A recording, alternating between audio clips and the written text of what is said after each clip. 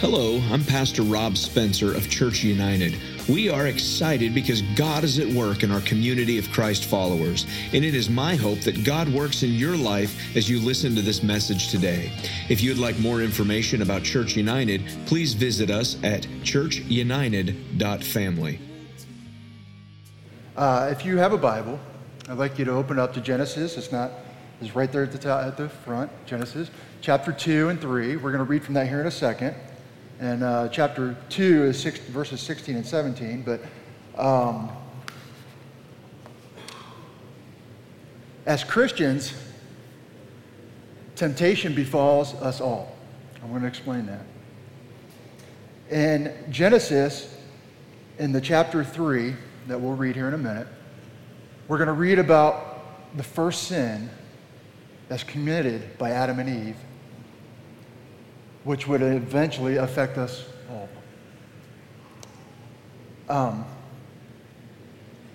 When I talk about temptation, we're going to read about the temptation. And so, what is temptation? Temptation is doing something that is wrong or unwise. How do we know what's wrong? How do we know what's unwise? God sets that standard. God tells us what's wrong and what's unwise. And so what are we tempted to do that's unwise? That's sin. And sin is any offense against God. That's disobedience to Him. And so we see that. We're going to read about that here. And so the story of Adam and Eve in chapter 3 is one of the saddest stories in the entire history of the world. Our first parents, Adam and Eve, have the option given to them by God to choose between disobedience and obedience. And we know what happened. They chose disobedience. And the sin is where the very first sin takes place in every human being, okay? And so Romans 3:23, it says, because of this sin, all of sin, there's sin nature in this world. We are born with sin. Every human being, all of us. And Romans 3:23 says, for all have fallen short of the glory of God. All have sinned and fallen short of the glory of God. So now back to Genesis. I'm going to preview the first two chapters here just really quickly. The first two chapters Genesis covers is God's creation. God created everything good and perfect. God created Adam and Eve in that area. Everything is glorious. Picture perfection. You can't, because we don't know what it is. Because of this sin, we are now sinful people. We don't know what perfection is. Adam and Eve were created in a perfect world. They knew no sin or evil up to chapter 3. And so God prepared the first, in creation, the 6 days, the 5 days, God prepared everything for mankind, for Adam and Eve, because God is a God of love.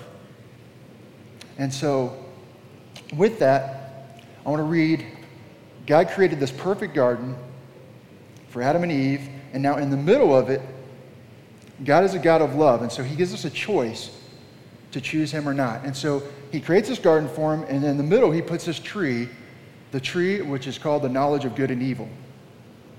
And so in Genesis chapter 2, verses 16 and 17, it says, God is telling Adam, He's commanding Adam, from any tree of the garden you may eat, and from any tree of the garden you may eat freely, but from the tree of the knowledge of good and evil you shall not eat.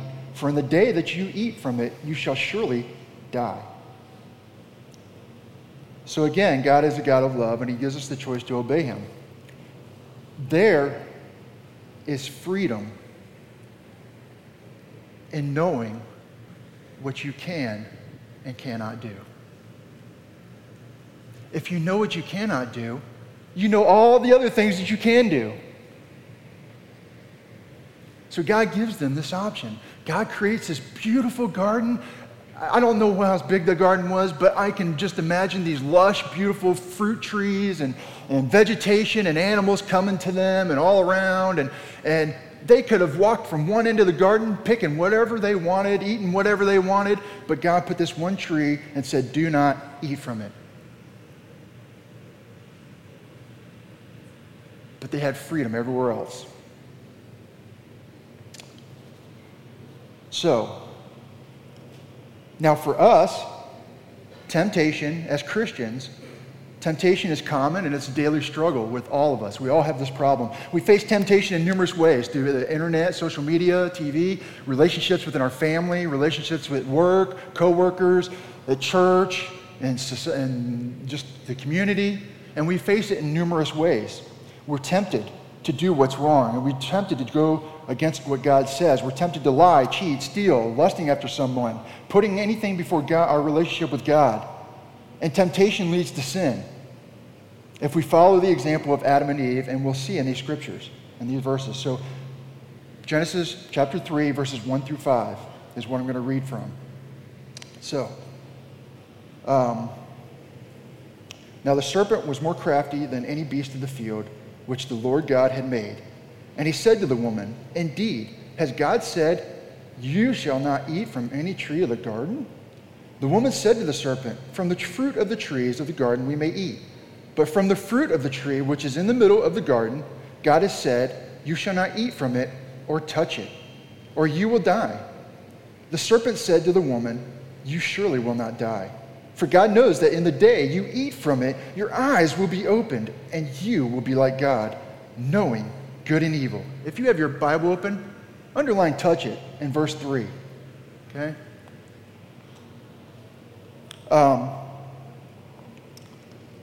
As Pastor Rob said, Satan is our enemy. Satan hates us. He hates God, so he hates God's creation. God created us because he loves us. And so Satan hates whatever God loves. Now we see if Satan can get humans to sin,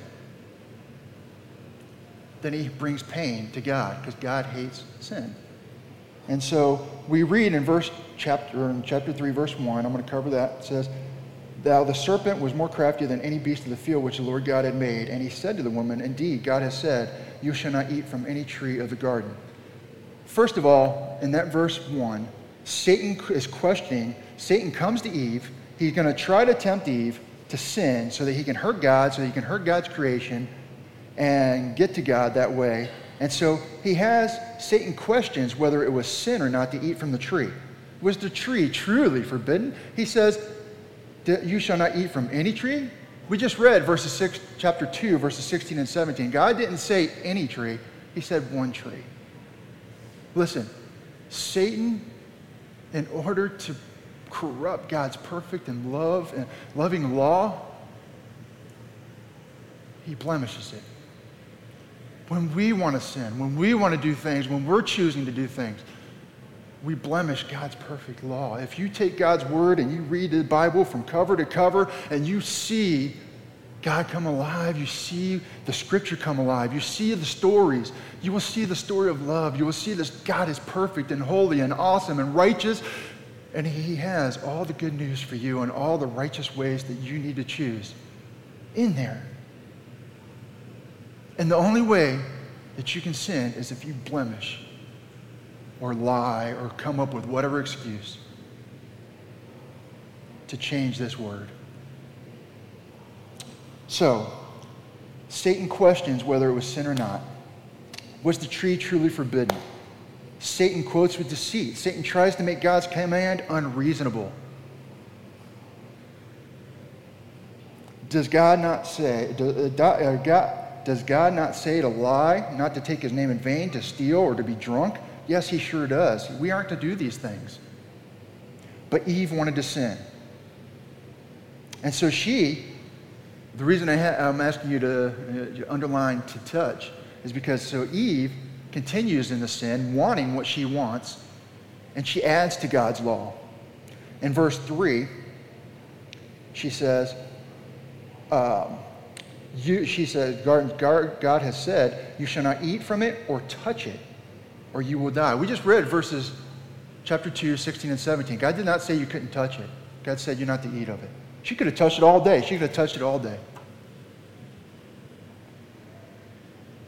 So in order to continue with her reasoning, she's adding to God's word. She's trying to make it sound unreasonable, justifying. We justify our sin. We justify why we do the things we do that we know is sin. Whenever you're making an excuse for something you know is wrong, that's justified, and it's wrong. Whatever the tempter says, do not believe it.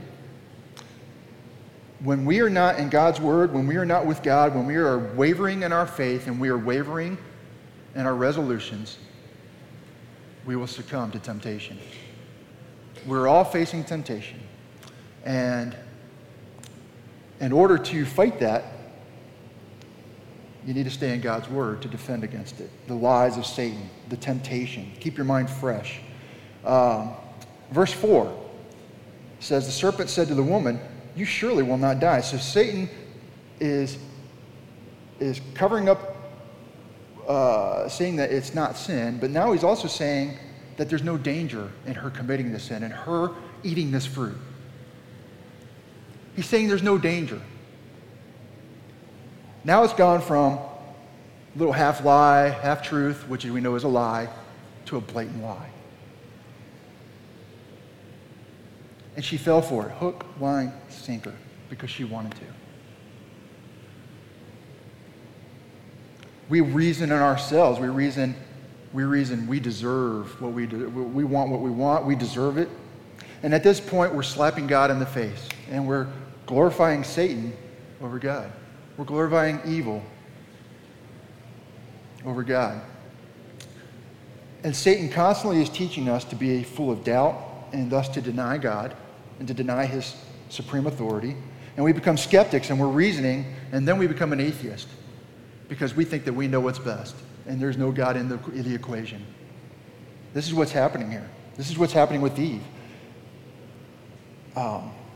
My daughter Katie, which is grown, I have 3 daughters. Katie, when she was 2 years old, she's my middle daughter. This happened over a series of a few events. We were by a stove, and she was looking up, and she was reaching her hand. And maybe you guys can know that kids, she wanted to touch that pan on top of the stove that was cooking, that was hot. Steam was boiling off of it, pouring off of it, and she wanted to touch that pan. She wanted to see, I don't know what was going on in her 2-year-old mind. But I came over there and I said, no, do not touch that. Do not touch that. It'll hurt you. I told her, I tried to reason with her. Fast forward another few days, she went to go touch it again. This time I went and I smacked her hand, telling her that no. The third time, I was in the living room and I heard this cry, this scream, this cry. Guess what? She touched it. In sin, there's pain. I tried to tell her, I tried to reason with her, I tried to give her a reason not to, I even smacked her, I disciplined her, but she still touched it. Now she's a great girl, she loves Jesus, she's about on her way, she just graduated from high school and she's on her way to Liberty, and so she's definitely, beyond all that, but we do the same thing. God surrounds us with good choices. There's goodness all around us. And we choose to sin. And it causes pain.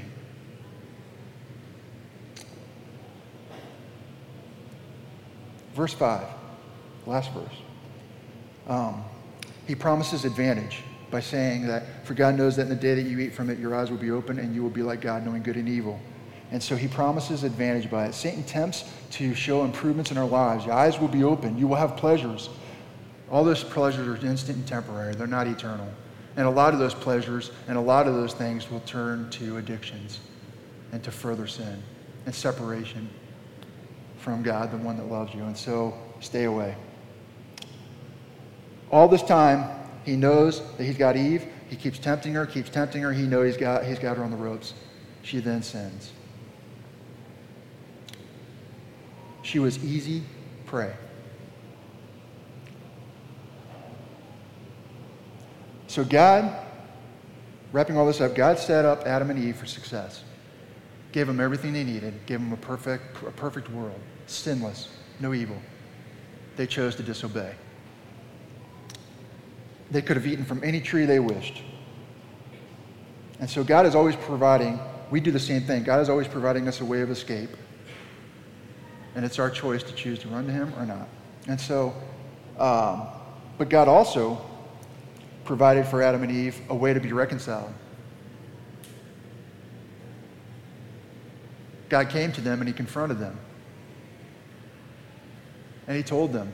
And they already knew what they did was wrong. We know what we do is wrong. They were hiding. God covered them with his righteousness. God loved them. He continued. He does the same for us. In Romans 6:23 it says that for the wages of sin is death, and the wages of sin is death, but the free gift of God is eternal life in Christ Jesus our Lord. The free gift, we know that the wages of sin is death, but the free gift is us realizing that we are sinners because we are. And realizing that Jesus is the one that died for us so that we could be forgiven of those sins. He was our sacrifice. And so, to end this, Charles Spurgeon was a great 19th century pastor who said in one of his sermons that if young men knew the price of sin, even in this life, they would not be so hot to purchase pleasurable moments at the price of painful years. What about you? Will you stand firm against temptation? Do you do it now? Or do you give in? Do you give in to all the whims of the world? Do you give in to these things? Listen, Adam and Eve sinned, and it's reverberated through the history, human history. If they would have known the pain that it was going to cause, would they have done it? Probably still yes. We do it too. We know sin causes pain, and we still choose. So instead, the next time you're tempted, don't be like Adam and Eve. Run to God and stand firm and be bold.